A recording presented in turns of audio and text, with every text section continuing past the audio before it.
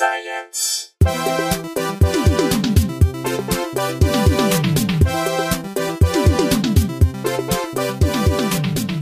Hey everyone, welcome to Probably Science. I'm Matt Kirshen. And I am Andy Wood.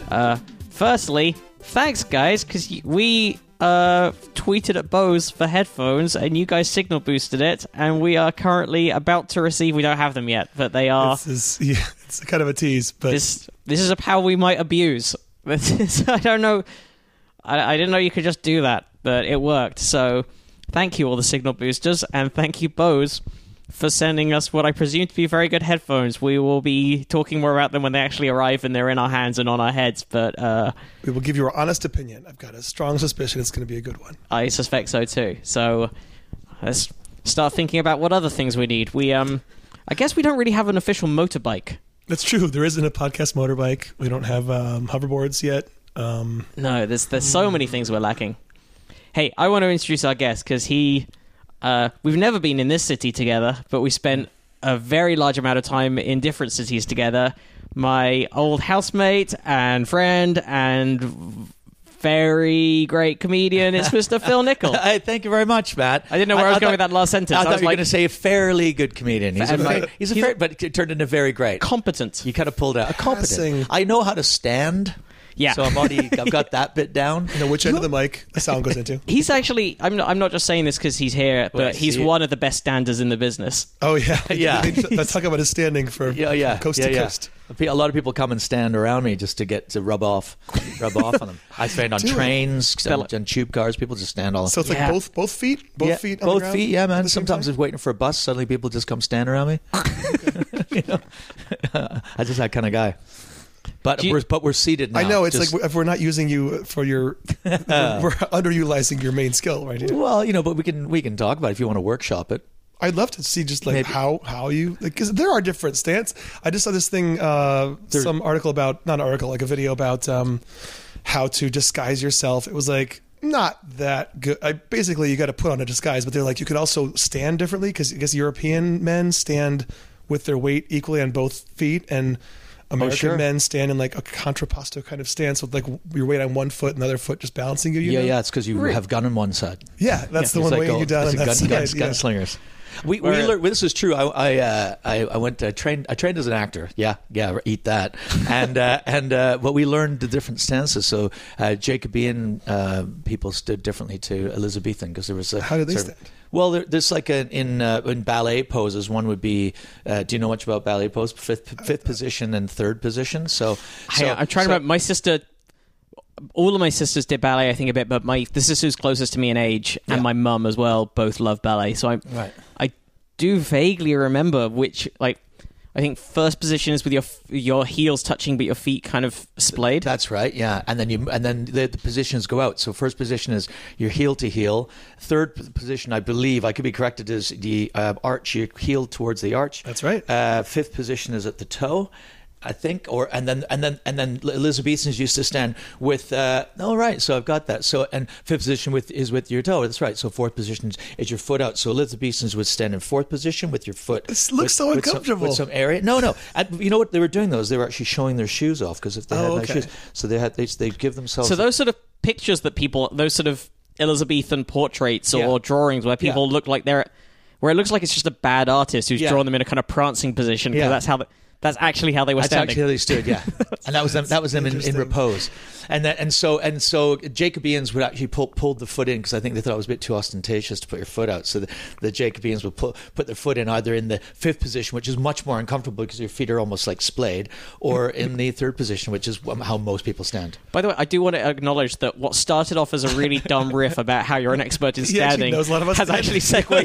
Well, actually, what I do now is I could just stand more in a Baywatch sort of stance where I hold one knee up so you get a nice line of my calf.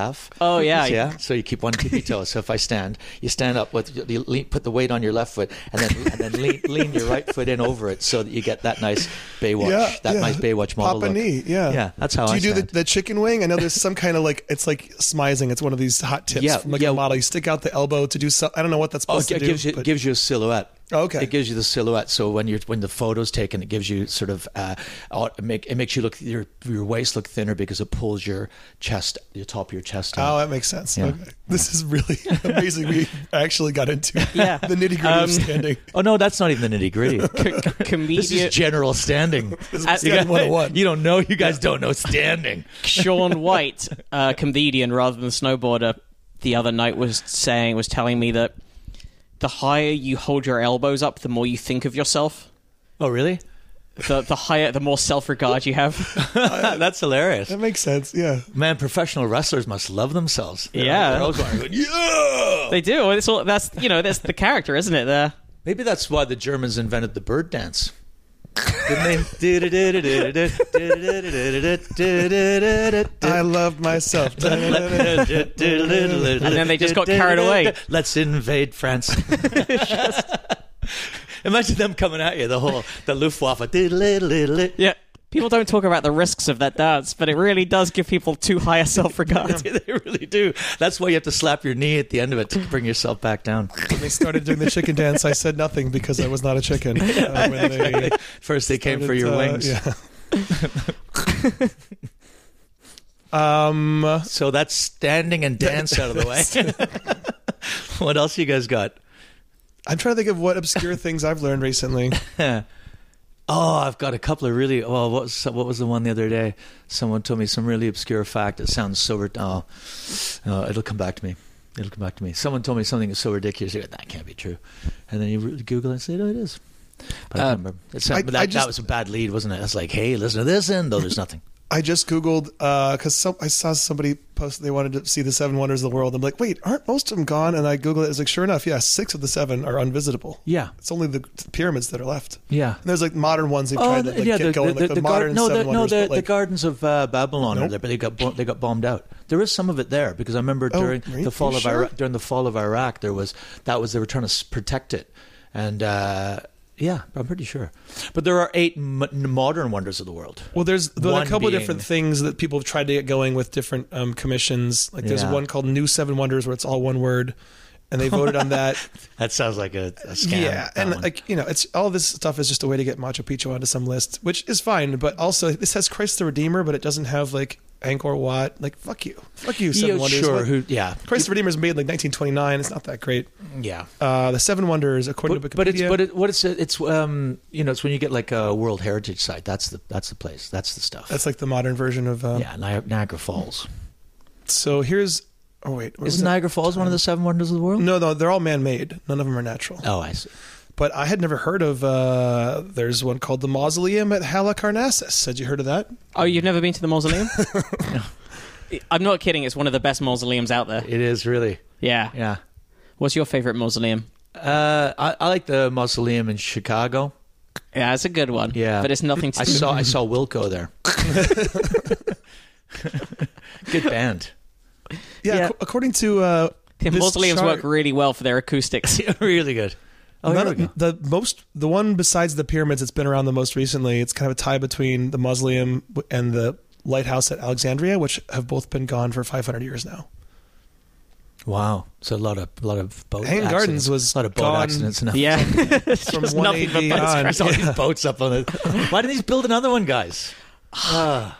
It wouldn't be the same. It wouldn't be the same. Unless it's going to be a wonder of the world, it's not worth doing. That's right. That's right. There's only one lighthouse. I saw an article recently on things, bad tourist traps. And on the list there was some that I understand. There was like Bobby's drugstore in Texas, but then there was like the Leaning Tower of Pisa, and I think surely that's probably one of the most visited sites in the world. And someone's gone, nah, it's garbage, because there's all these people all posing with their finger up in there as if they're leaning. Right. We've all done the picture. I've been there, and I think you tell a lot about someone as to whether they pose with themselves holding up the tower or pushing it over. Yeah. It's like a psychopath test. Yeah. That's true. Or if you're a professional stander, you just lean to the side so it doesn't look like it's leaning at all. And the camera leans and everything looks correct except for the ground. Yeah, that's right. and then you see just a car rolling uphill. You're like, what is this place? Who made this? Yeah, they should do a cross promotion with Mystery Spot and the Leaning Tower. Just make that all make that Europe's Mystery Spot. Isn't that where they drop the feather and the stone off to test gravity? Is that not the Leaning Tower? That sounds right, but then again, Yes. if they did that, it wouldn't have worked because a feather will go slower because there's air. So I don't know why that would have been. Oh, yeah. Maybe it was two This is separate. science, guys. I think it was two different weights that he dropped. two different Was ways. it Galileo? I think it was Galileo. I was trying to remember whether it was Galileo See if or this is Aristotle. apocryphal. Aristotle was too old. Yeah, Galileo That was was- always dropping stuff, though. He was just very clumsy. He just wanted to show off his two different weights to the crowd. Clumsy. People go, no, what are you doing? He goes, well, they're both going to hit the ground at the same time anyway. He's like, hey, look at my two weights that I got. Yeah, it was like Michael Jackson with the kid, except it went badly. Yeah, he just, like, showed And he up. was always doesn't saying want the to wrong interact thing with at the wrong paparazzi. time and dropping clangers. The guy's just a maniac. So yeah, according to Was the it- traditional account, to refute the Aristotelian notion that heavier objects Oh, that's fall why faster, Aristotle was in my head. Galileo did perform that experiment at the top of the Leaning Tower. He dropped two spheres of different weight, and they hit at the same time. Right. I wonder if it hit a guy getting a picture of himself holding the thing up. Now we're talking. I always like to drop a penny off the CN Tower and see how, because supposedly it could go through a skull. Yeah, at that's that height. complete. Yeah, I bullshit. think that's been disproved. It's, I mean, I bet if you could How spin, do you disprove that? Because Well- it hits terminal velocity terminal velocity of a penny. It kind of flops around. If you ever dropped one off, even just a few stories, it never gets to it's not like it's Speeding constantly up? accelerated. He yeah, reaches its terminal it doesn't velocity stay very quickly. vertical. It flips It in the air, flops. so there's loads of air resistance, so it hits a maximum speed. In fact, I bet you could throw a penny harder than it would fall on its own with air. You probably hurt someone more by throwing a Let penny me at see. them. but- Yeah. But then again, And also if you could spin it so it would stay oriented vertically the whole time, I bet it could be deadly. it could speed up, yeah. I'm guessing. I, If you well, could spin it fast what enough I with air, did, I never makes it sharpened the flop, edge of it, but- so That's important. I sharpened the edge of it, so I knew it was going to cut through the skin. I'm sure. There's gonna Okay, be here we an article go. about Terminal penny velocity of a velocity. penny is between 30 and 50 miles an hour. That's so slow. So the fastest it can go is 50 miles an hour, and it's not got much mass to it. So the momentum when Yeah. it hits, if I it think hits you on the head, it wouldn't have much of an impact. I think you could throw hard. At 50 miles throw an hour, I faster think than it would that. hurt. it would hurt, but it certainly wouldn't. It wouldn't crack a skull. You don't think so? No. No, it might cut you a little bit. But I Yeah, don't I'd say know. it would hurt. How fast? Plus also- fastest human to throw a penny. Oh, but also you'd look up and you wouldn't be able to, they could be like the CN Tower. You'd be like, whoa, who is up there? It was Mr. Moneybags You up question everyone that comes out. Did you throw a penny at me? To take you all day.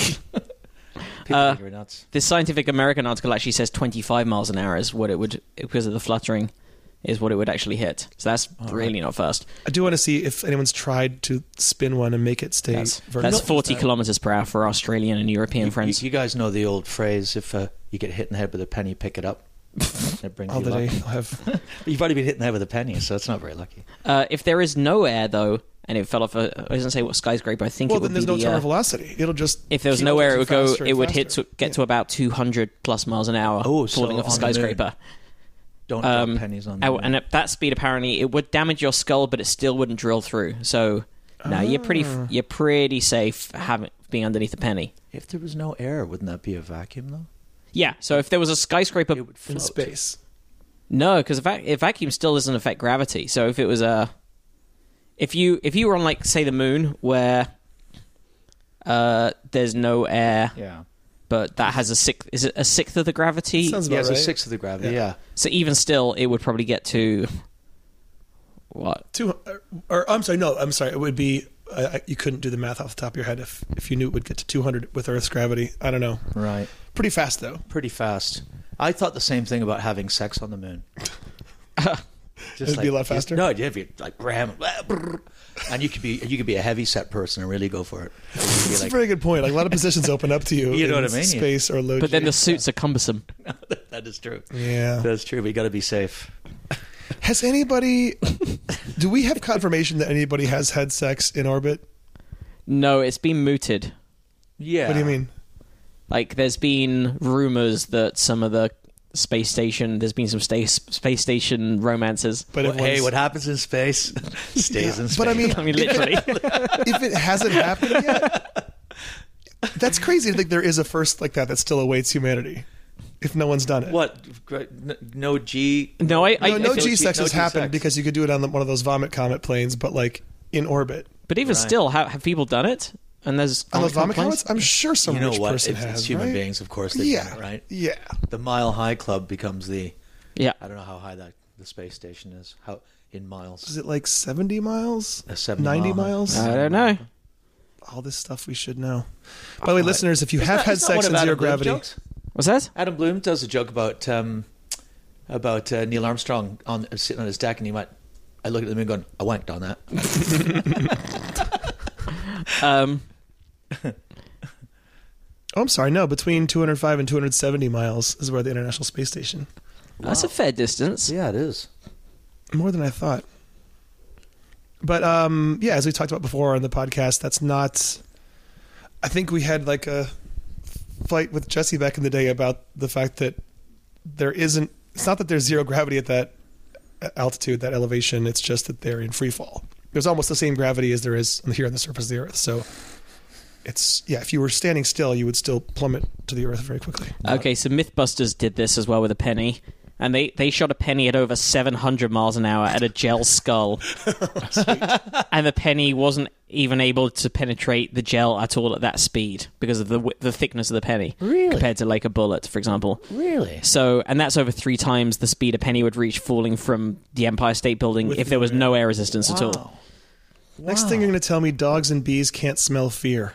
Is everything that I learned in 3rd grade on the playground not true? Jesus. Dogs and bees. Why bees? Of all the other animals they could have chosen. Wasn't there some story about them training sniffer bees a while back? To do what? I'm sure we To covered smell this. fear? To smell drugs and or explosives. Yeah? Because bees, you can train them very quickly. Oh, I thought you were saying like a fake thing. Like no, No, like a real really. thing. They'd go fly towards the... Well, it's the even bomb they actually material. have them inside containers, like inside like a sort of capsule. And there's electric sensors that detect when they move or respond a certain way. So, are you searching for this while I bullshit my way through this? I am searching for something else that I'll tell you about when I find it. I'm fascinated.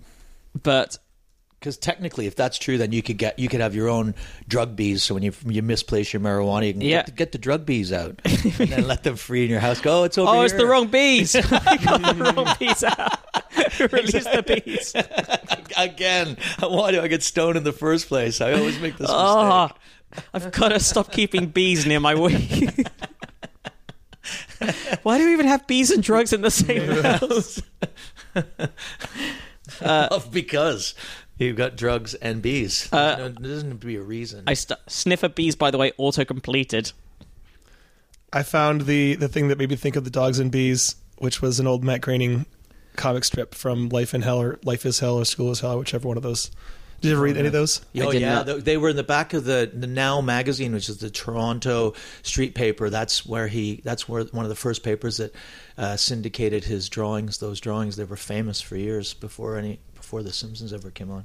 Mm-hmm. You think Sniffer Bee? You're looking at yeah, but here's a BBC article that has a picture of this. Hang on, I'm going to show you. This is the picture of the Professor Thomas Nowotny, who's Professor of Informatics at the University of Sussex. And the caption is, Professor Thomas Nowotny, he knows his bees. He knows his bees. He's giving a big thumbs up. Yeah. So, it's their tongues. That's right. We did talk about this on the show years ago. They have tongues. So they put their tongues out in response to, or their proboscis out in response to one odor and none in response to another. And you can train them. So they train the bees. They give them an odor and some sugar water with it as a reward. Then they learn to use the proboscis to try and lick the sugar water, and later you just give it the odor and they will try to lick. Wow. The good thing about the bees using their tongues is that humans can see it, so they know when insects are near something they recognize. Right. They have the receptors to do explosives and illegal substances, so it doesn't surprise them that they can also smell drugs. So I wonder, like dogs, they also know when a woman's pregnant. You can train them, I guess. Yeah, that's what I think. Women are advised to stay away from bees. Well, it's too late now. Honey, I got you a present. It's like, first you can't swim with sharks, now you can't hang out with bees. Like, what fun shit can you... Yeah. You know how you're jealous of my beard? Well, I got a treat for you. Phil, we got very... Oh, there's the cartoon. Have you ever seen that before? I had not. It's just every frame of the comic strip is one of these young theories. Like, if you die in your dream, you'll die. If you cut open a golf ball, the radioactive juice inside will blow up. If you eat a bunch of fizzies, then drink a glass of water, you'll explode. That would be Pop Rocks and Coke in particular, though, wouldn't it? It's not the old theory? Yeah, Pop Rocks. Or no, you put what is a Minto in Coca-Cola and well, that actually or Diet Coke, right? Or maybe both of them. Oh, it might be both, and they explodes. But wait, Chinese invented that. If you drink them, if you eat a Mento and then drink some Diet Coke, do you also get like burpy? Yeah, I bet it goes all through you. Like maybe that's part of the fun. Yeah. What about those kids recently eating packages of deodorant? Or not deodorant. Oh, the Tide Pods. I've got one of those over there if you want to try it. No, let's do it. Let's try it. I got one in the mail. Well, I have some at home. They look like candy. They shouldn't have made them look like that. They look like made candy. Them look they make them look edible, and then go, oh, you shouldn't eat it. It's like, here's a steak flavored. Just Hershey's brand rat poison. Yeah. Hey, Phil, we've offered for a long time before getting into any of the stories. But what if anything, Phil, is your background in science? Oh well, Matt, I'm a very scientific person. I actually have become more scientific. In fact, I talk about it in my show, the show that I'm doing now. You're wrong. I was born into this a born again Christian family in the Brethren faith. So like the Quakers or the Amish, whatever. Oh, okay. They were very devout, which meant that I wasn't allowed to listen to secular music or watch films and TV. And although I was educated and went to school and stuff like that, I was quite cloistered and didn't, stuff like these scientific ideas were like crazy ideas. And creation was actually, it was 7 days and that was it. And so I didn't know. You don't know when you're young. So until I started turning 12, 13, and I started realizing, hang on a minute, like that can't. And you go to school and you learn science, and you realize, well, that makes more sense. Mm-hmm. So when that happens, it's not like a gradual picking it up. It's like oh wow, have I ever been lied to? It's not even lied to. That's how it feels now. So when I started studying the sciences, I actually really got into it. And when I was 15, I was taking all three science options in high school. There was an astrophysics class, and there was a chemistry and a biology or something like that.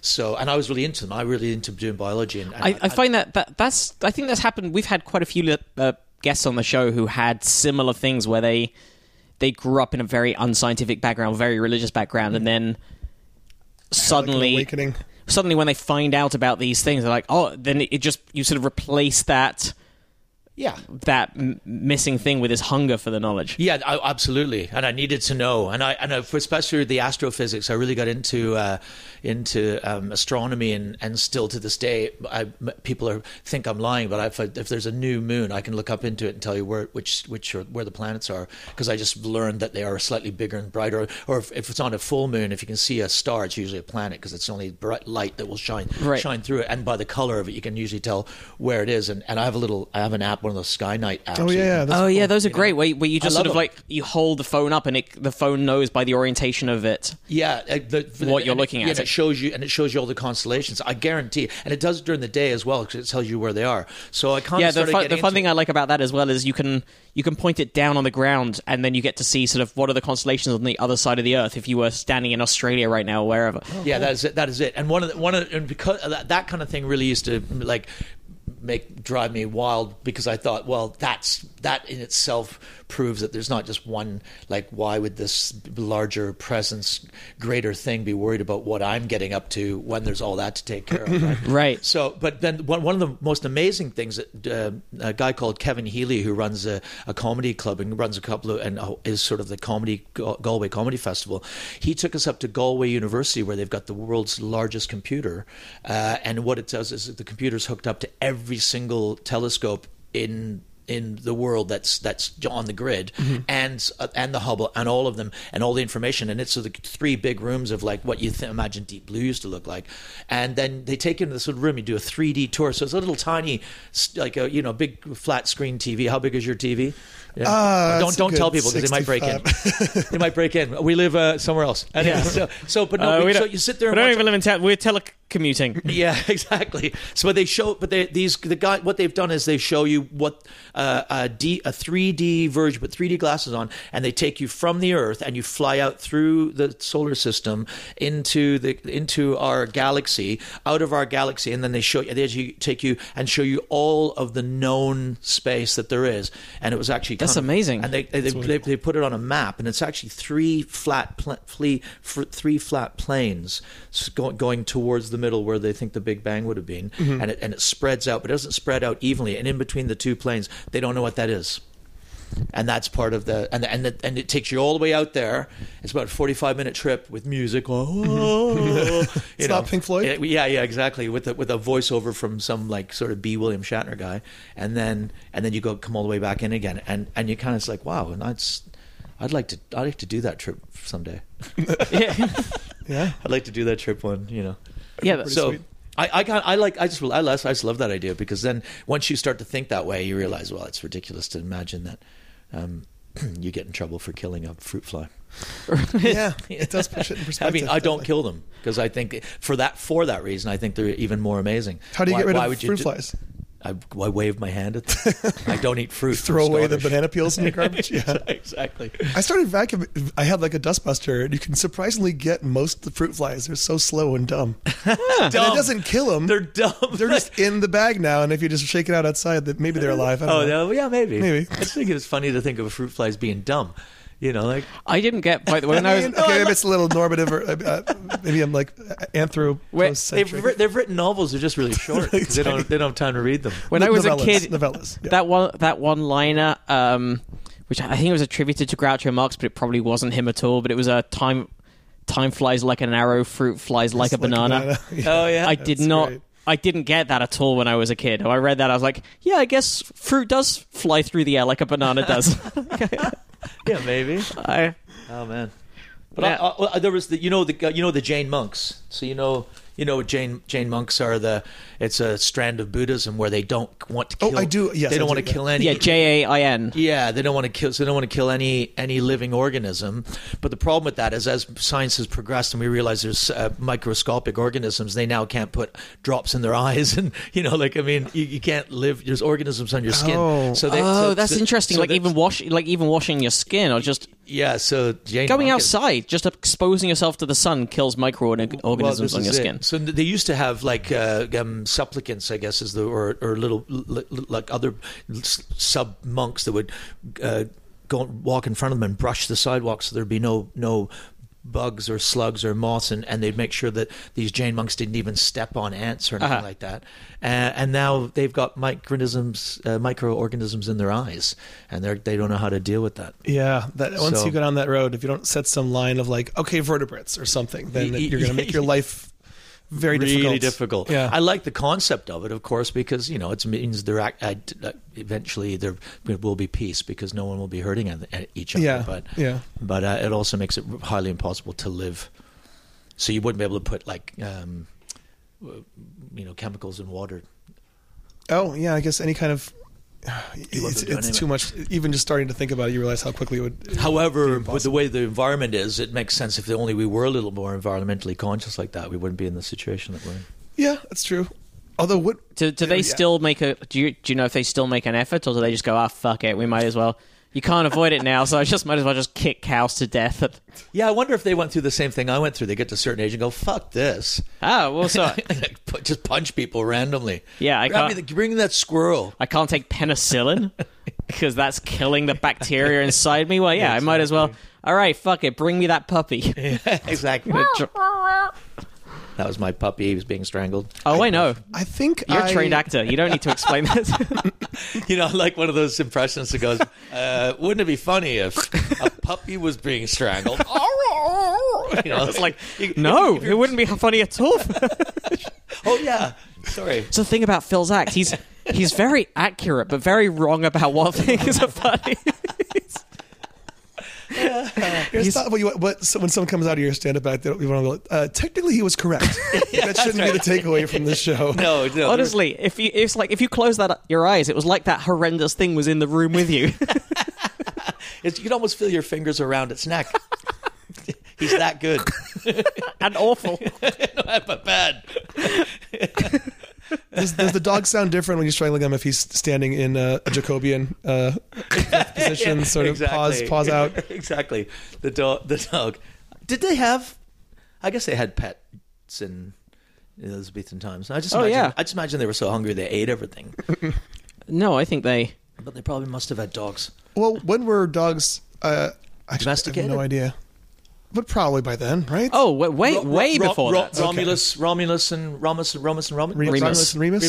They're dogs, aren't they? They were no, they were raised by wolves. Oh, right. But no, people had. No, the domestication of the dog was way before recorded memory. Okay. So I have a theory about dogs. Since we're talking, what's your dog theory? Is I think dogs just realized that we think they're dumb, but actually of all the animals, they just thought, hey, they're probably looking at the other animals who are wild, going, guys, you got to get with the program because you guys are not going to last forever. Whereas we will always keep. We'll be dogs here around. As long as the humans. Yeah. Exactly. They've figured it out pretty quick, and cats have reluctantly gone, okay, if I have to. Okay, and the rest of the animals are like, keep us away from that. Yeah. So I petted a turkey recently. Do they like being petted? Yeah. It was a little baby turkey. It was with a whole bunch of other turkeys. And I think once you've petted a baby turkey, it's really hard to eat them. I guess that's probably true for not the any same animal, turkey, but right? in general. maybe that's what we should do to start veganism is force everyone to have pet zoos. pigs and stuff. Yeah. I like pigs. That's what I don't hang out with a lot of pigs because I'm a hypocrite. I still am going to eat pork and I don't want to have to feel bad about it. But I imagine they're great. I remember playing with a friend's pig on his farm, and then after we had a little play with the pig, he went, "Yeah, well, he gave the date that he was going to get done for." And I was like, "How can you do that?" I mean, it's just part of the process of living on a farm. I'm like, well, that's weird. So I could once the animal's got a name, I don't think you can. Yeah, I thought they try not to name them when they're on those kind of farms, but maybe not. No, I think they name them because they want to call them. No, you got to look them in the eye. So, yeah, man. Hey Phil, how would a pig being slaughtered sound?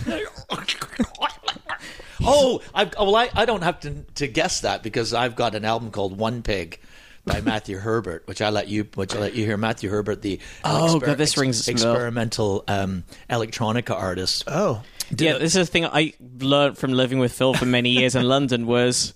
He has an extensive and very weird collection of music. Yeah. No, I listen. Well, I mean, you listen to everything, from very mainstream music to very odd stuff. I do, but I collect those type of albums because I like to put music on at parties, and everyone goes, you're playing something like mild, like... I don't know, something they don't like. They go, what are you playing this for? You go, you don't like the music? They go, no, put something else on. I go, okay. And I put on One Pig or some Japanese rap. And they go, take this off. This is horrible. I go, you want me to put the other album back on? Yes, please. That's why I collect those albums. So One Pig, Matthew Herbert is a genius. An electronica genius had this album where the pig recorded the album over a period of a year, and he'd wired up the pig's the trough of the pig to make electronic sounds, and then and he does it month by month. So he records the whole thing, and then he put the album together. In one of the tracks, he comes into the pig's pen and plays the pig a song on the guitar, and then the last track is actually the pig going to slaughter, and at the very end of the album, you can hear people with their knives and forks on plates, and them going. And there's a film that goes with it, and he now travels around to arts festivals performing that. And he didn't add any kind of beat to this. There's no. Well, there was a remix album. Michu did a remix. There's a remix album that goes with it, which is like a techno. Dial some up. Put it on. Put on a bit of One Pig. Here's a little bit of One Pig. Are you playing the very first track? Not much happens for a while. There you go. October. Okay.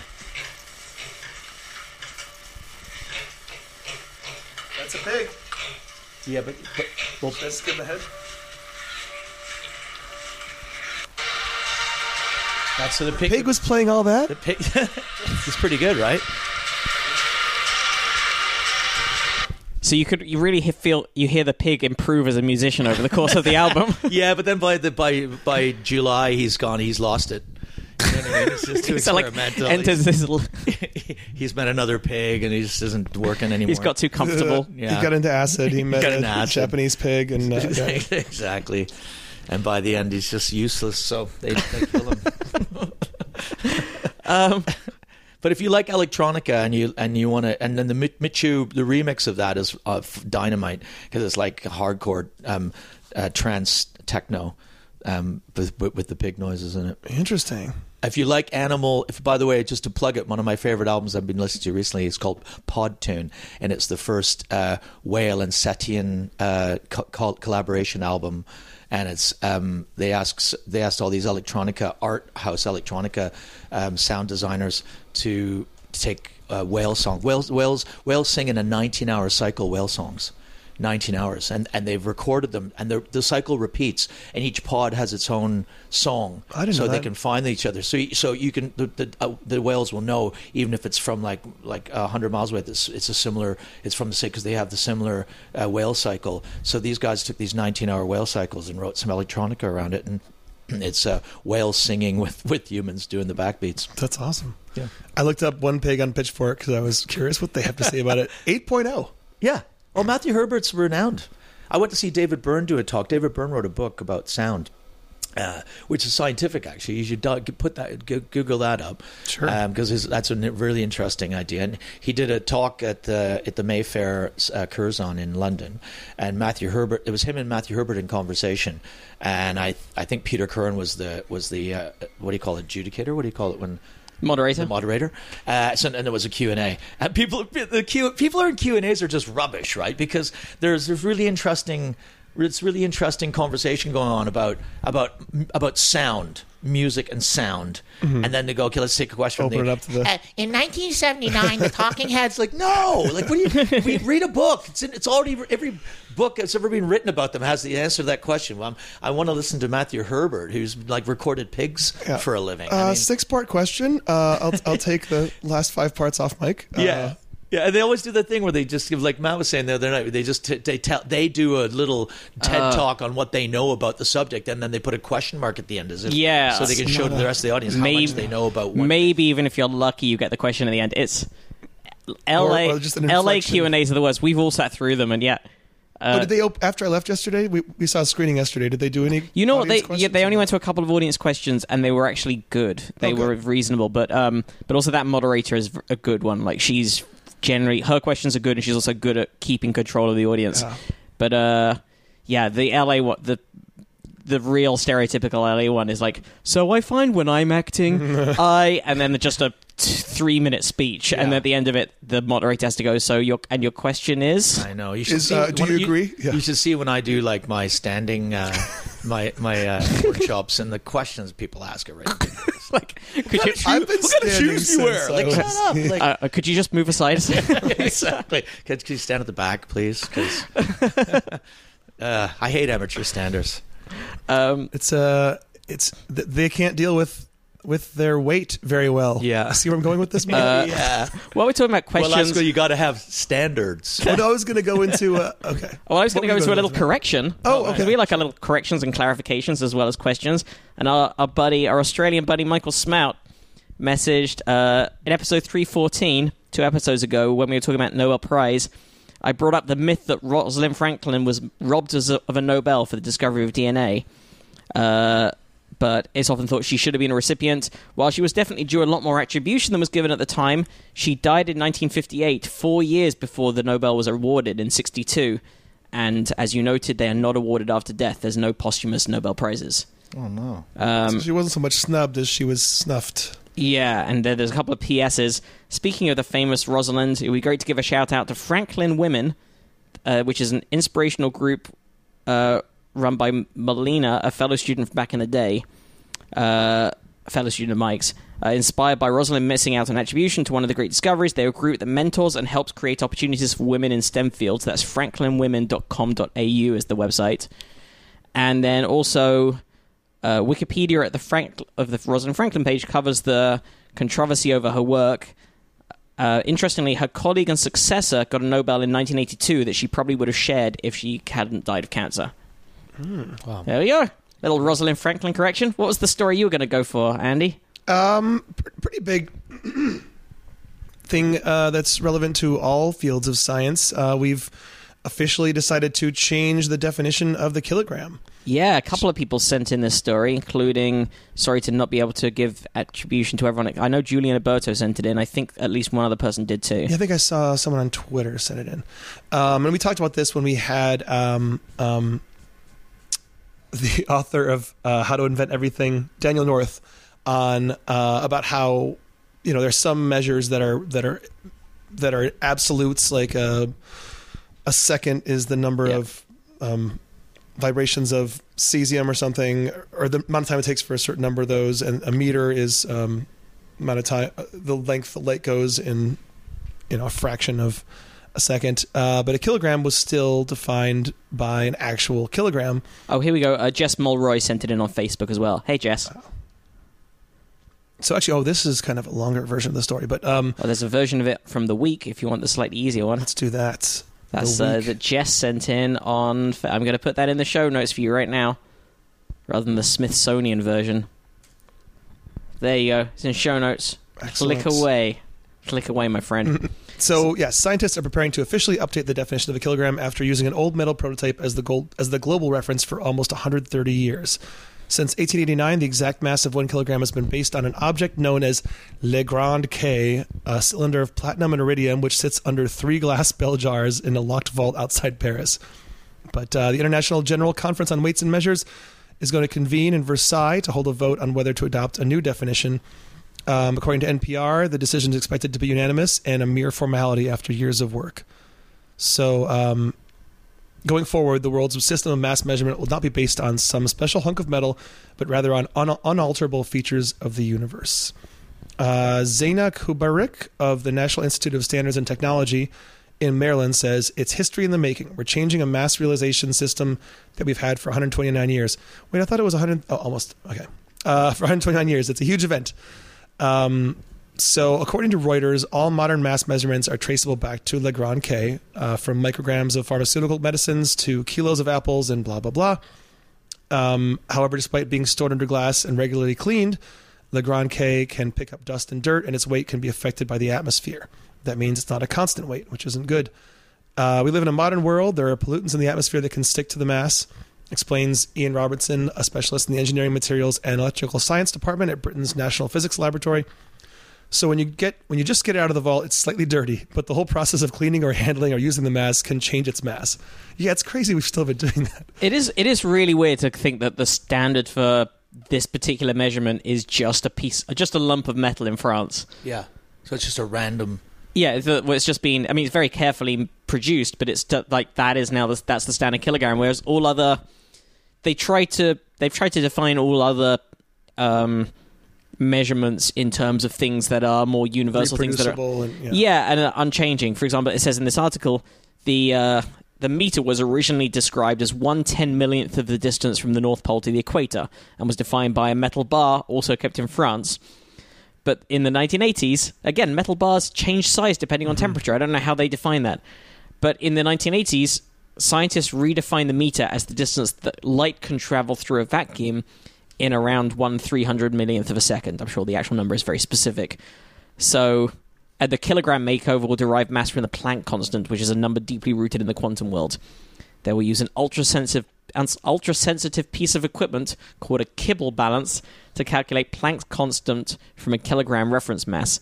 The instrument is similar to scales, but instead of counteracting one weight with another, the object being weighed is balanced by electromagnetic forces. Planck's constant is proportional to the energy needed to balance the mass. Then, armed with a precise value for Planck's constant, researchers can do the reverse and use the balance to measure unknown masses. I still don't quite get it. But. Well, it's kind of similar, going back to it's like the Jane monks discovering that it's no longer viable to measure things that way. They don't kill that, because as we discover more about science, even those quantities will change, because then they'll realize there's fluctuating electromagnetic pulses or whatever. Mm-hmm. So it's going to have to constantly be updated. But it's pretty close. Yeah, I mean, I think it was close enough that we got to the moon, with the weights and measures that we have now. Well, these things... And also the same... I always wonder, so gold is a gold standard, but it's just is there an actual reason why they chose gold, or is it just because... We talked about this. I wondered the same thing, if it was just its scarcity, and then listeners wrote in and gave us a litany of reasons why gold was valuable, including that it's easy to work with, it was malleable, so it was useful as a... for dental work from ancient times and jewel work, just because you can manipulate it. Use it in a lot of satellites as well, right? It's highly conductive. It's good for that. Yeah, it's used in a lot of microchips in general. Yeah. So it has actual properties that mean it's a pretty cool element, but also its scarcity and its beauty are part of it. But yeah, they're I actually thought it was useful because things. pirates liked it. And pirates like it. Well, that's the main reason. It does say in this article that it is mostly because of pirates. Yeah. So thank you to Julie Naberto. And who else sent the one via Twitter? That was Jess Mulroy. Nice. Thank you as well before we get into other stories, because a lot of you, little update on the money front. A lot of you have donated money via PayPal by going to probablyscience.com and clicking on the donation button. There's some people to thank with that information. So thank you, Peter Long, David Worth, Destruction Lane, Becky Grady, Jimmy Holtz, Alexander Jacobson, David Geelan. I think that's a new monthly donation that David set up, so thank you. Bryson Rhodes, Oran Malafont, Sean Gordon, William Mulligan, and a one-off donation as well. Thank you very much, Andy Schultz, who says a big fan of the podcast and finally got around to donating and is a biomedical animator. What is that? A biomedical animator in Chicago. Probably Science is his go-to podcast while he works, listening to this week's edition, and thought I'd share a link to some waveform 3D printing. So I'll put a link to that. Yeah, because I was very wrong when I thought I had invented something last week. If you Google it, it's been done many times, which is to make 3D jewelry out of waveforms, like to make 3D printed things that are rotationally symmetrical. Right. Okay. And, it could be like a bit of a favorite song or something. You can make it into earrings or necklace. And, of course, tons of people have already done this. Okay. So he sent a link to one of those. I wonder who the first person was. Oh, this one is the sound of interstellar space as a waveform pendant. I want to know what a biomedical animator is, because that does sound a lot like a Frankenstein. Yes, no. I thought he'd make your heart into like, hey, buddy, how's it going? What's with you? These little scabs run around in your head and tell you how to think. Surgical puppeteer. Slow down. You're driving me crazy. So a medical illustrator. So it's to do with health and science visualization is in demand to keep pace with new discoveries, treatments, and technologies. And a medical illustrator helps create still images for medical stuff. That's what Marshall Cordell, our friend Marshall. Yeah, that's what he had a company. I went on a motorcycle trip around Vietnam with Marshall, who was in the bone business of selling and buying bones for medical purposes. But now you're not allowed to have real bones anymore. But Marcel, is that true? Yeah. Oh, yeah. Marcel, who was on the tour with us, bought the company from Marshall and basically takes cadavers of people that have donated their body to science. His company will arrive at the scene of an accident and go, right, that person's donated their bodies, because they need to get it on ice as quickly as possible and ship it to, like he was taking 10 bodies out to Saudi Arabia for the university out there. And one of the other things that his company does is he does medical drawings for it, because they're constantly being reevaluated. So that guy there works for someone like my friend Marcel. That makes sense. Who owns the company, because they need to update it constantly with the more knowledge they have. So cool. And I'm assuming animation now is in 3D and fully functional, so it shows you, so it's action packed, like a functional organ. Hey, what are you doing?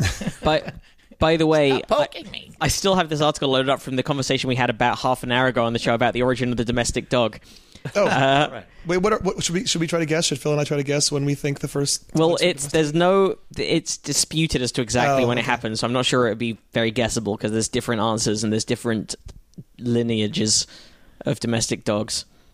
But there's the Western Eurasian dog population and then East Asian dogs that sort of took it over. But I can tell you that in 14,200 BC was the Bonn Oberkassel dog, which is an undisputed dog skeleton buried with a man and a woman. Oh. All three skeletal remains were found sprayed with red hematite powder. The consensus is the dog was buried along with two humans. Wow. And analysis of DNA indicates this dog was a direct ancestor of modern dogs. So over 14,000 years ago... Wow. 16,000 years ago, right. Approximately, there were dogs that were living and some version of pets of humans. So that's very long before the Elizabethan right around the period. Elizabethan era, right? Yeah, that's exactly when Shakespeare was knocking around, I think. Exactly. Did you talk about dogs? Yeah, they were buried with a ruff. They all had a ruff. Didn't even see the pun coming as I said it. Oh, you did? No, that's too good. They just slipped out. I forgot that's what those were called. Yeah. Nice. Oh man! So I was going to do some Shakespeare there. Do you have a ton memorized? Okay, never mind. So that's Stop murdering him, you monster! Sorry, it was just him doing it with his voice again. It was just him. He's Thank just you. that good. It's out damn spot was just tell the dog to go out for a walk. I think right. It was perfect. There we go. Yeah, nice. We can't top that really. What else did we have this week? Speaking of animals, this is kind of a bummer, but I guess if it keeps them alive. Sorry. No, I was thinking dogs and bees. It would be to be or not to be. To be or to be done. Listener. This is Veronica Legler. Yes, who is a Peace Corps volunteer in Vanuatu. Yeah. Is that how you say it? Serving in the Peace Corps right now, and we are keeping Veronica company. Excellent. Hi, Veronica. Thank you for listening and for keeping the peace. Veronica. That was Paul McCartney and Elvis Costello. Elvis Costello. Yeah. Veronica. It was about his grandmother Actually, who had Alzheimer's. I'm going to have to be honest here. That was actually just Phil doing it again with his voice. He's that good. He is that good. Watch this, Veronica. Veronica. Stop murdering those dogs, Elvis Costello. You know Paul's a vegetarian. Oh man. So under poaching pressure, elephants are evolving to lose their tusks, which is crazy, but makes sense, I guess. The oldest elephants wandering Mozambique's Gorongosa National Park bear the indelible markings of the civil war that gripped the country for 15 years. Many are tuskless. They're the lone survivors of a conflict that killed about 90% of those beleaguered animals, slaughtered for ivory to finance weapons and for meat to feed the fighters. Hunting gave elephants that didn't grow tusks a biological advantage in Gorongosa. Recent figures suggest that about a third of younger females, the generation born after the war ended in 1982, never developed tusks. Normally, tusklessness, I like that, would occur only in about 2 to 4% of female African elephants. Wow. Decades ago, some 4,000 elephants lived in Gorongosa, says Joyce Poole, an elephant behavior expert and National Geographic explorer who studies the park's pachyderms. But those numbers dwindled to triple digits following the Civil War. Damn. New, as yet unpublished research she's compiled indicates that of the 200 known adult females, 51% of those that survived the war, animals 25 years or older, are tuskless. Wow. And 32% of the female elephants born since the war are tuskless. It's a pretty big change. A male elephant's tusks are bigger and heavier than those of a female the same age, says Poole, who serves as scientific director of a nonprofit called Elephant Voices. But once there's been heavy poaching pressure on a population, then the poachers start to focus on the older females as well. So over time, with the older age population, you start to get this really higher proportion of tuskless females. And I guess other countries with a history of ivory poaching also see similar shifts. In South Africa, the effect has been very extreme. Fully 98% of the 174 females in Addo Elephant National Park were reported tuskless in the early 2000s. It's worth pointing out here that these aren't actually like the tusks, like the horn type things in the elephant. They're talking about the Fleetwood Mac album. Oh, they ran out of copies of it. That's a bummer. I just watched the movie Tusk. Are they saying that because the females with tusks aren't killed, that's why they're I'm guessing if you're one of the 2 to 4% who's naturally tuskless, you're not going to get killed. But I'm guessing that also there's a higher chance that you're going to pass on the trait of tusklessness. That's what I mean. Those ones are more likely to be alive longer in order to do that. Yeah, is what I don't think the article says. There was a clip on the internet recently of a couple of American hunters that shot an elephant at a distance, and they got attacked. They got the whole pack ran at them, and it's horrifying. I can't believe they're still doing it, to be honest. Yeah, it's pretty outrageous. But it's nothing really funny about the clip, other than as you see the elephants coming towards them, I'm going, oh shit. You're going, come on! I really want them. I just want them to get stampeded. They didn't. I think they got away, but it was really close. And you're thinking, come on, they deserve it. You know who I don't want to get stampeded? How would you? Because we thanked the donors and then we got distracted talking about medical animation. I forgot the point of what we were going to talk about. We finally set up a Patreon. We have a Patreon. We finally set it up. We finally did it. And it turns out, even though we are yet to plug it on the show, 2 people have already found it. So great. We just got 2 emails. So thank you, our first ever 2 Patreon donors, Mike and Kyle S. We don't have last names there, but you can go to patreon.com/probablyscience. And we're not going to shut down the ability to send PayPal donations, but if you we'll keep the PayPal going as well, because I know some people prefer that, but a lot of people have said that they would rather do Patreon and want to support our show through that. And we thought for one of the levels, for $5 a month or more, we would start putting out some bonus content, including Q&A episodes with us and something we're calling Probably Follow-Up, until we think of a better name, in which patrons can suggest questions they want to have us ask prior guests, and we will record Skype conversations with them to get those questions answered. Or if they're not available for Skype, we'll at least try and get questions to them in some way or another. Yeah. There are obviously some of our past guests are harder to pin down than others. I can't guarantee we'll be able to get a Neil Tyson follow-up, but you never know. How about Afterburn? Ooh. Thinking of I'm trying to come up with ideas for Afterburn. Implying that what we're doing right now is burning? Or yeah, or it's hot. It is hot off the science presses. After. Yeah. Oh, yeah, actually, if you could think of better names for what that is, then probably follow. We'll definitely take suggestions for names, but yeah, give those. Thank you to everyone who supports us, and obviously the other way you can support if you're not able to financially is by spreading the word and telling people and giving us nice ratings on iTunes and all that kind of good stuff. We've got time for another story, I think, haven't we? I do. Do you guys? Yeah, I'm here. Nothing going on? I'm here. I've just got to go do some standing practice. And, you can't just rest on your standing laurels. Oh, no way, man. You got to keep working on it. You've seen the Formula One. I don't even know what that meant. I don't know what I have no idea what that meant. I just said the first thing that came to my mind. I actually meant the Tour de France, and then it came out Formula One. Okay. Tour de France meaning you know how much. But you said it with so much confidence. I was like, I'm not going to show my ignorance by not getting this joke. And there wasn't one. And I thought, wow, that's just bad. Another bad joke. Should we do this Tesla story? Yeah, it's kind of interesting because I feel like everyone shits on Elon Musk these days, but Tesla does make some pretty cutting edge shit.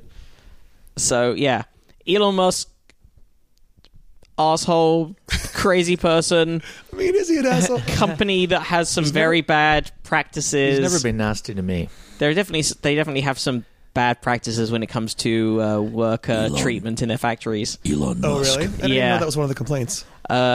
However, master of Earth. They do have. It does sound like that. So the new Tesla. This is a story Justin Broad sent in. The new Teslas have the rather ludicrously named bioweapon defense mode, which basically the idea is it supposedly would be able to stop a bioweapon. It doesn't allow any unfiltered air into the cabin of the car.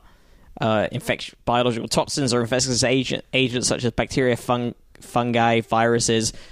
So it's a defense mechanism for a chemical attack. Yeah, that's the sort of. But also useful, not coincidentally, but during the recent wildfires, people have been or an air freshener. If you're living with a man who has a flatulence, put on the biohazard device, honey. All kidding aside, I wonder if you put that thing on, how quickly you would get rid of the fart smell in the car. Yeah, because I think it would do that. Because they ran a study, they showed the air quality inside and outside of the Model X after turning on this bioweapon defense mode, and it drops down like that's amazing. Could you go one step further and suck the lungs out of a human being using it? Sure. Yeah, the lung suck mode is only available in the that's the GT model. Well, because there's how much biohazard exists in my bad breath. It doesn't say in this article specifically. In yours? No, it doesn't say in this article. No one ever answers my questions, Matt. We'll probably follow up with Elon Musk about breath quality. No, but they must have thought of the negative. They're always going with the positive, especially when it's weaponized. I think they never really question, what could someone really bad do with this? They just think it's really good for us. It'll protect our men and their tanks. And then they don't realize there's be a way What's an example of a bad thing from it? Well, you could turn it around. It adds the pollutants. Oh, if you press the wrong button, it just makes your car poison. Yeah, exactly. Well, no, because the pollutants have to be stored somewhere. That's a good point. So you're going to have pollutants in a little can of pollutants hanging around. Yeah, it all goes into the pollutant bin that you have to empty at the end of the war. Exactly. Get Bobby. What's that, kids? Oh no! Don't touch it. It's evil. Don't touch Bobby, it. make sure you press the release the pollutants button and not the blow the pollutants into the car button. You sure you got it right, Bobby? Because last time you killed all those people in the car. Oh well. He's really happy about it. So one of the Tesla drivers posted a picture of this laser particle counter they have inside and outside of their Tesla, and outside, and they live in the Bay Area, so they're getting bad air from the Paradise, California fires. Okay. Outside of the car, they were getting a reading of 105 PM 2.5, which is the same metric they were using on the Tesla test. What does that stand for? Do you know, Matt? It's not. Is it parts per million? But what is the 2.5 part? I do not know. Micrograms per meters cubed. Anyway, this number of air quality, where a high thing is bad, went from 105 outside of the Tesla to 2 inside. Wow, I wonder if you could make that into like a personal unit you could put over your head. Just how dirty you are? You know how in Southeast Asia they wear those medical masks to try and stop the. I've learned from a friend of mine from Southeast Asia, it's actually to stop them from giving. I think a lot of times when you see someone in an airport, it's like they're sick and they don't want to. They don't want it. They don't, or they're doing it anyway just in case they. But you could maybe make a unit like that. That's like just a personal, fresh air unit. And it's covering your face, but you can read the number on their face. Yeah. No, it's just covering their face and stopping them from you. So you just go straight to because that's on a car to keep you inside the car. But why wouldn't you just have one around your mouth? I guess just gas masks at that point, right? I guess a fancy gas mask. Fancy gas mask. That's what they could call them. Fancy gas mask. Get your Tesla fancy gas mask. With every purchase, you get a Tesla fancy gas mask. One of my favorite recent tweets was when Elon Musk jumped into the fray to offer his help with the fires. Someone was like, okay, we are 2 days away from Elon Musk calling firefighters pedophiles. Right. Did he show up with that submarine again and go, hey guys, we should use this? Elon, we told you. It's not going to work. Do you have anything else for us, Mr. Musk? Sorry. Am I ruining your podcast? Not at all. No, yeah, this will be the last episode, guys. Oh, just when you got Patreon as well. Patreon was for one day. Veronica. We'll put a link to the Patreon as well in the show notes. We should do that. Do you like the... You guys should get a sponsor. Speaking of free headphones, you get a sponsor from Patreon Tequila. Oh, no, you're not. You guys are Patreon. You guys are Yeah, you guys are Patreon. Okay, never mind. Scratch that. But it is the same concept. I mean, it's the same origin. If someone who's contributing to your Patreon is a patron or That's a patron. Right. And Patron is you become extremely drunk. Patron of it's great tequila, though. It is really good. Yeah. Really, do you get what color or what do you call the different? Well, Reposado, Añejo. That's right. So gold or white. Oh, okay. I like the coffee one. The cafe. Coffee tequila? Coffee. Yeah, have you not had it? Patreon coffee. It's so good. I don't know. It's really good. No, it's no. It's really fine. good. I'll get it. So do you know the blue drink it. What's it called? You say agave, is that right? Oh yeah, that's the plant. So the blue agave plant is now threatened with extinction. So tequila prices are going up and up and up. It's now the most expensive alcoholic beverage in the world. I did not know that. Did you not know? Did not. I went to a stag do in Melbourne, and I walked up in Australia, and I went into the bar. There's 10 of us. And bachelor's party. Yeah. And I said to the bartender, I'll have 10 of your finest tequilas, please. Just joking around. And he went, that'll be $780, mate. And I went, no. I said 10 of your finest tequilas. He went, yeah, that'll be $780, mate. And I went, no. I want 10 tequilas. He went, that will be $700. And I was like, in what world are you living in? And he showed me the menu, and the most expensive tequila on the menu was $78 per shot.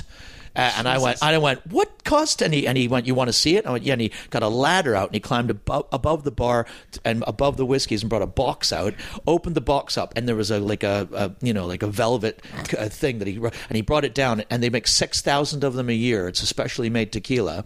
He said it's the best tequila in the world. You have to order them 10 years in advance. Jesus. And so I said, well, we'll have one of those and 9 half decent tequilas, 1800s. Yeah, so I'll have one of those and Diet Pepsi. Yeah. A shooter. I just want some lemonade with it. Can I have an eyedropper? Okay, so this is a true story, though. So we got the tequila. He puts in a warm brandy glass, and then I gave it to the stag or the groom, Jeff, who tasted, and we all had a little sip of it, and it was amazing. It's like peppery and honey.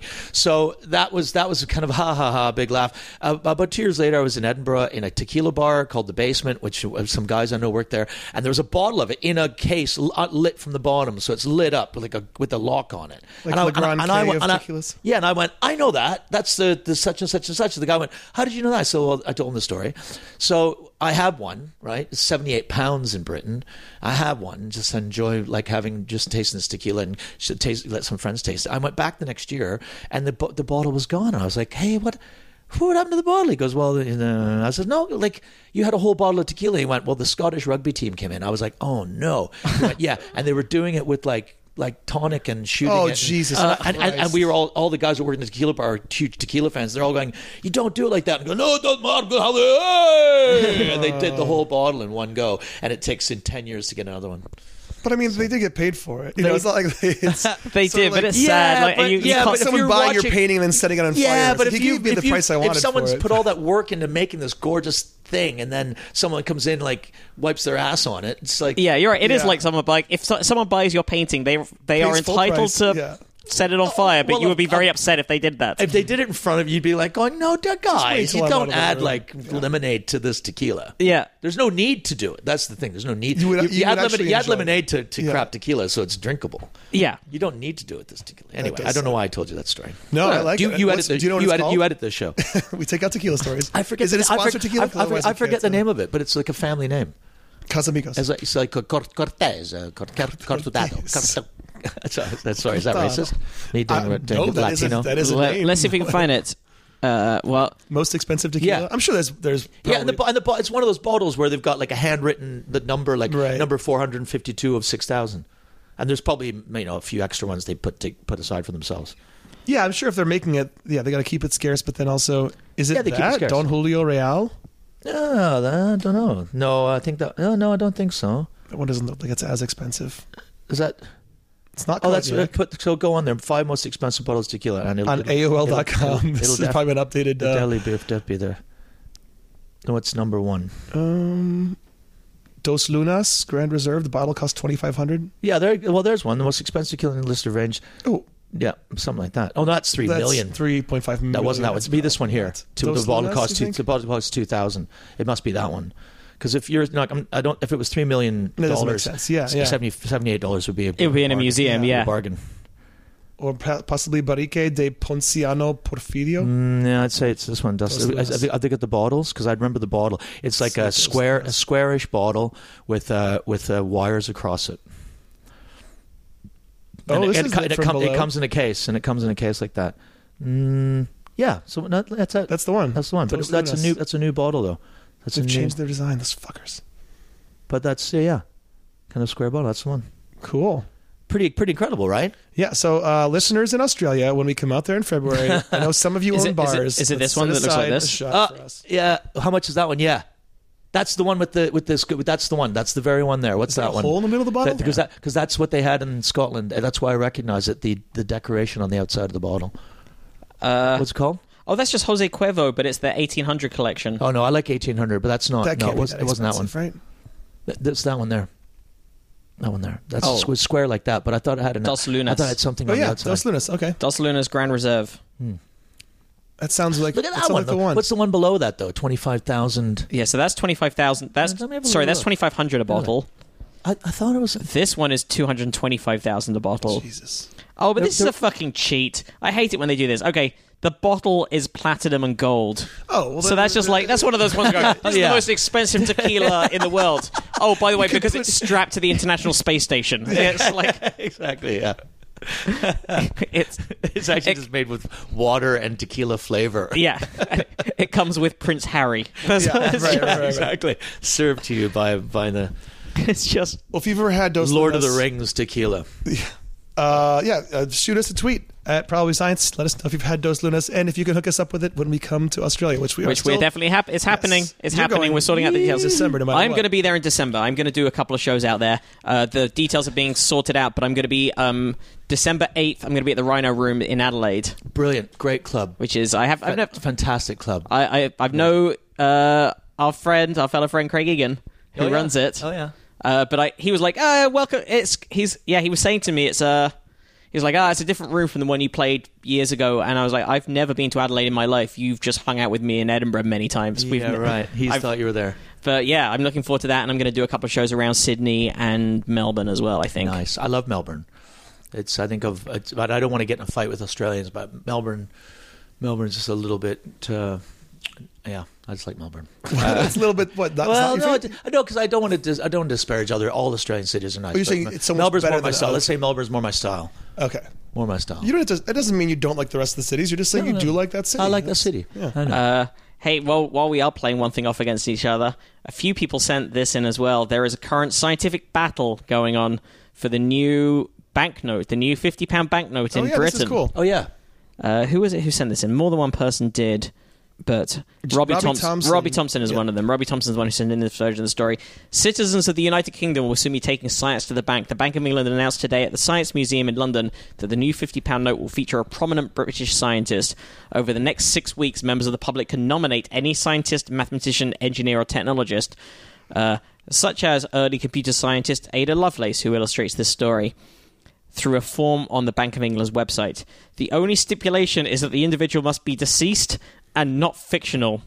So the governor of the bank had to actually specifically say, "Don't vote for Doctor Who," or Banky McBanknote. Yeah, exactly. That's exactly what's going to happen. That really would be great, though. It has to be a real, genuine, and no longer with us scientist. It's part of the bank's ongoing switch from paper to polymer notes, which are more durable and harder to counterfeit. Are you guys still using paper? And a female. Yeah. It has to be a female scientist. Does it have to be female? I don't think it does. It probably should, though, right? I think they... Ada Lovelace, great. I think great Alan guy. Turing was being mentioned as a possible That person. seems like a layup to have him, right? I don't know. Like, especially because of how he was fucked over by the government, and to have them be like, not only do we posthumously forgive your gayness, we're also going to put you on a bill. Yeah. That was one of the first stories we did. I think that was on the very first episode. I think it might have been. It was certainly within the first Britain month. Retroactively pardoning him for being gay. Wow. Yeah, but at the time, I don't know what the deal is now legally, but at the time they were going to just pardon him and not pardon the other, and apologize really? to the other tens of thousands of people who got persecuted. That's crazy. Which includes who? Oscar Wilde. Oscar Wilde's certainly one of them, and also apologize to the even more people who weren't prosecuted but did have to live their life in a shit way because it was under the spectre of that law. Yeah. Mm-hmm. So it can be anyone. It doesn't mention gender. It can be anyone who worked in any field of science, including astronomy, biology, biotechnology, chemistry, engineering, mathematics, medical research, physics, technology, or zoology.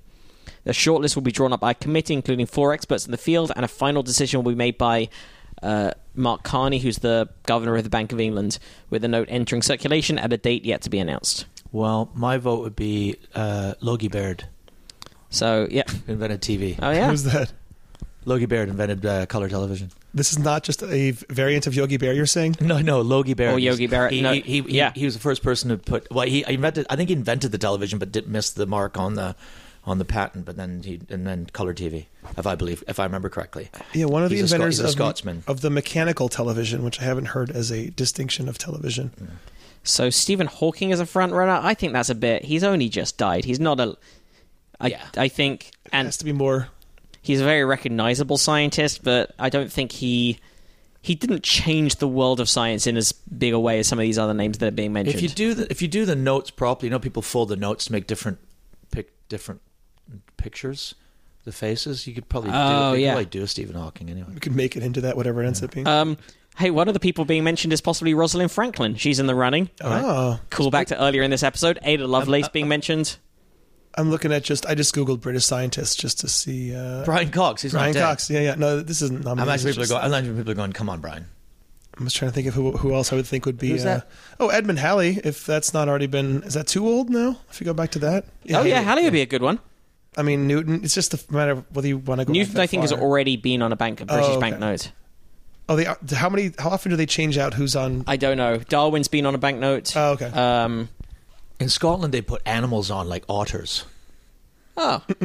Do they vote on the animals? You probably covered all this, but you know the national animal of Scotland? Is it the otter? No. Beaver? No. Do you know it? Quokka? I did know this. Okay. Hang on. Wolverine. Nope. Opossum. It's something small, isn't it? Quoll. Keep going. Do you want to tell you? Go on. No, one more guess. Oh, wait. Is it a marsupial? No, we don't have. They don't have marsupials in Scotland. Oh, really? I think it's only Australia that has marsupials. No, America. The national animal of Scotland Lots of okay, little critters that are... is the unicorn. Oh, I kid you not. that's right. I haven't heard that. I like it. Yeah, it's not bad. Because I think Scottish people might actually believe in it. So there were also two petitions. There was a petition to have Margaret Thatcher on the £50 note, and another petition to have her not be on the £50 note. Yeah, she just came up in that list when I just googled British scientists. Was she? Did she have a science background? She studied the chemistry at university. Oh, okay. And there's a sort of urban legend that she was responsible for soft serve ice cream, but I think she was part of. She worked for the company that had something to do with the creation of soft serve ice cream. But it was like Margaret Thatcher invented Mr. Whippy. I don't know that brand, but I can imagine it's a soft serve. That's like the brand of the Pinkberry of. Mr. Whippy is the one that you drive around in trucks and trucks with soft serve ice cream vans. I don't think that's a thing they ever do with ice cream vans in the U.S. Do they not? Are ice cream vans in the U.S. always like pre-made popsicle kind of things? Yeah. Oh, in Britain it's very much. It's the 99 with flake. It's like it's a soft serve ice cream in a cone, wafer cone. Yeah, with a flake, with a chocolate flake in the side. Yeah. Was that a relatively recent addition to like when you were a kid? They had that or not? Oh, yeah. Way before when I was a kid. Really? Yeah, it goes way back. I think it's called the 99 because it goes back to 1899. No, I'm serious. At the World Fair. Really? Hang on, I'm looking this up. I'm making that up. Well, you know what? I would have bought it. But it sounds good. There's a reason for it being called 99. Someone told me why. I thought it just used to be 99p. No, someone told me. Oh, that's probably what it is. No, someone told me. No, it wouldn't be 99p in the 50s. That'd be way too expensive. That's how you buy a house with that. Just hand over an ice cream. I'd love the house. That's 1899. It was part of the World Fair. Okay, why? I doubt there was an 1899 World Fair. Why? Because the World Fairs go way back. Okay, the origin of the name is uncertain. One claim it was coined in Portobello, Scotland, where Stefano Arcari, who'd opened a shop in 1922 at 99 Portobello High Street, would break a large flake in half and stick it in ice cream. The name came from the shop's address. Another possibility that it was named by immigrant ice cream Italian ice cream sellers, many of whom were from the mountainous areas in Veneto, especially in the Belluno Alps, Trentino and Friuli. The name was in honor of the final wave of Italian First World War conscripts born in 1899 and referred to as I Ragazzi del 99, the boys of 99. Right. They were held in such high esteem that some streets were named in honor of them. The chocolate flake may have reminded the ice cream sellers of the long, dark feather cocked at an angle in the conscripts' hats. It also might have been another place that was at 99 Wellington Street. That's gelato trivia. Thank you. I had to wait till you finished that before I said So you had that loaded for about... I just go, no, hurry up so I can... It's gone now. The moment was gone, Matt. I'm so sorry. No. Andy's rolling his eyes. No, I'm not at all. No, I feel like I've ruined your... I was going to apologize to you for saying there were no World's Fair in 1899 because there were. The website, the Cadbury's website, also references an article from an old Cadbury's work paper which states that the name came from the guard of the Italian king, which consisted of 99 men, and thus anything really special or first class was known as 99. Wow. There you go. Oh, there's 99 red balloons. Yes, that's what it was actually named after. The Luft balloons. That's what originally I had an ice cream with 99 red balloons. But that was one balloon for every Italian conscript to the that was their uniform. First World War. So when they knew where they were really bad at tracking them down, so they had to tie balloons too. They could see them over ridges and stuff. That's true. Yeah, that's how they did it. I'm pretty sure that's science fact. That's how war used to work. When was the first world exhibition? I thought it'd be a simple thing to look up, but it turns out the history of World's Fairs and World's Expositions is long and complicated. I thought for some reason 1892 was the first one, and that was the Chicago, the one that was the 400th anniversary of Columbus, hence Columbian Exposition in Chicago. The one where it's the book about the murderer. They're making it into a movie, Devil in the White City. Do not know. No idea. But there were ones before that, and obviously ones after that. I don't want to bother. I don't want to just read Wikipedia on this. Yeah, go look up World's Fairs yourselves. Yeah, exactly. Not you, but listeners. Yeah, exactly. Hey, listeners, stop relying on us to tell you about fairs. Lazy listeners. Go and find your own fair facts. Exactly. Yep. Fairfax. Very funny. Hey, Phil. Yes. We should wrap this up, but where can our listeners find you and everything you do, which is you do a lot of different things. I'm going to get hate mail now. I'm at philnickel.com. That's I'm on a tour, a national tour in the UK and Ireland that ends at the Soho Theatre November 27th to December 1st. I've got 2 dates in Winchester and Norwich Playhouse before that, and the Winchester Discovery Centre. I don't know the exact dates, but it's this Friday and Saturday before that. I've seen this show and it's great. I saw it in Edinburgh and I'm going to see it tonight in LA. But Oh, where is it tonight? It's on at the Lyric Hyperion. Oh, excellent. So tonight and tomorrow, next 3 days in LA. Yes. But yeah, it's a great show. You should get along and see Phil on tour because he's a fantastic comic. I'm also doing international dates: Amsterdam, Paris, Southeast Asia, Switzerland, the Eastern Europe, Estonia, and a month in New Zealand. If you've got any listeners in New Zealand, I'm at Auckland and Wellington in the month of May. We definitely have New Zealand listeners. So, and I don't know whether we have Estonian listeners. We probably got one. Okay, at least a couple, yeah. Right? So yeah, go along and see Phil in Estonia, and also no Estonian dog. No Elvis Costello. Spot, I told you to get out. It's an hour to an hour and a half of those sounds. And it'll make you never want to strangle a dog again. It'll just make you very sad. And on the way out, you get a free 99.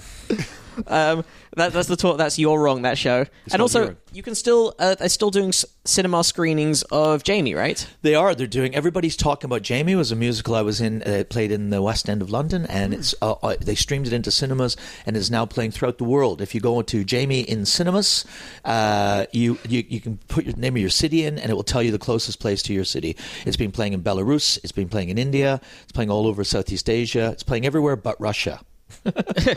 And Texas. Yes. This is a musical we should point out about a gay kid. Exactly. A musical about a boy wears a dress to the prom. Right. Nice. And it's based on a true story, not my story. But so that's and then I'm also if anyone in London is listening, I've started a new material night every Tuesday at the Tap Comedy on Upper Street. It's called The Delivery Room, and I present it with Russell Hicks, who's a fantastic American comedian, and the wonderful Sarah Callahan. And that's every Tuesday, and we have top name headliners and professionals delivering, giving birth to their new jokes, and it's kind of a fun show. Cool. So sweet. I'm going to hit you up about doing that when I'm back in London over Christmas. Please do come and headline it. That'd be sweet. Phil. Oh, Andy, what do you got to plug? I've got nothing until December 5th, which is the next Guilty Treasure happening at Hotel Cafe. So. We'll go to that. I'm going to be doing... I don't know if I'm doing any shows in Denver itself, but I'm going to be playing Boulder on probably the Sunday that this... Actually, no, I would have already played it by the time you listen to that, so sorry, Boulder people.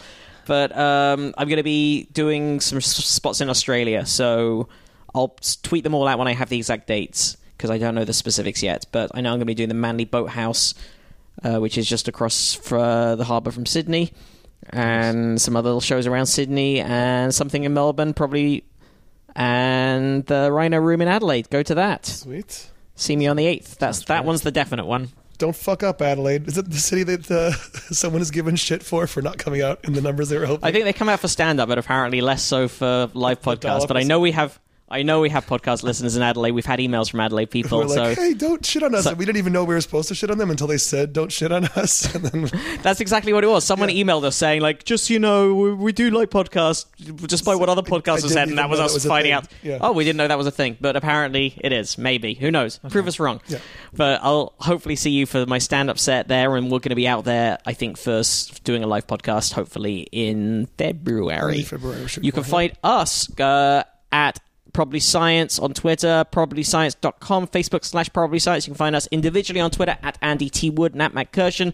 And also, you're on Twitter, Phil. At Phil Nickel. And I'm on Instagram, Philbo2000. Oh, that's you? Yeah. Can you tell? No, it's always pictures. It's only shot pictures of me standing from the waist down. Oh, I just never knew you were so good. I know I thought that's just like some professional stander. Yeah. The greats. Who knew? Check it out. You can follow us, find us. You can donate to us now, both through the PayPal link on probablyscience.com and through our Patreon link as well. Patreon.com/probablyscience. And we link to that over on probablyscience.com as well. So you can find everything from everything, pretty much. Sponsored by Patreon. Yeah, send us questions, comments, clarifications, stories you would like us to cover. And then probablyscience@gmail.com as well. You can email us. And you can also comment on our posts on Patreon to suggest follow-up questions from past guests. So do that. Thank you, Phil, for joining us. Thanks. It's great having you in town. Thank you. Well, listeners, we will see you soon. Yep.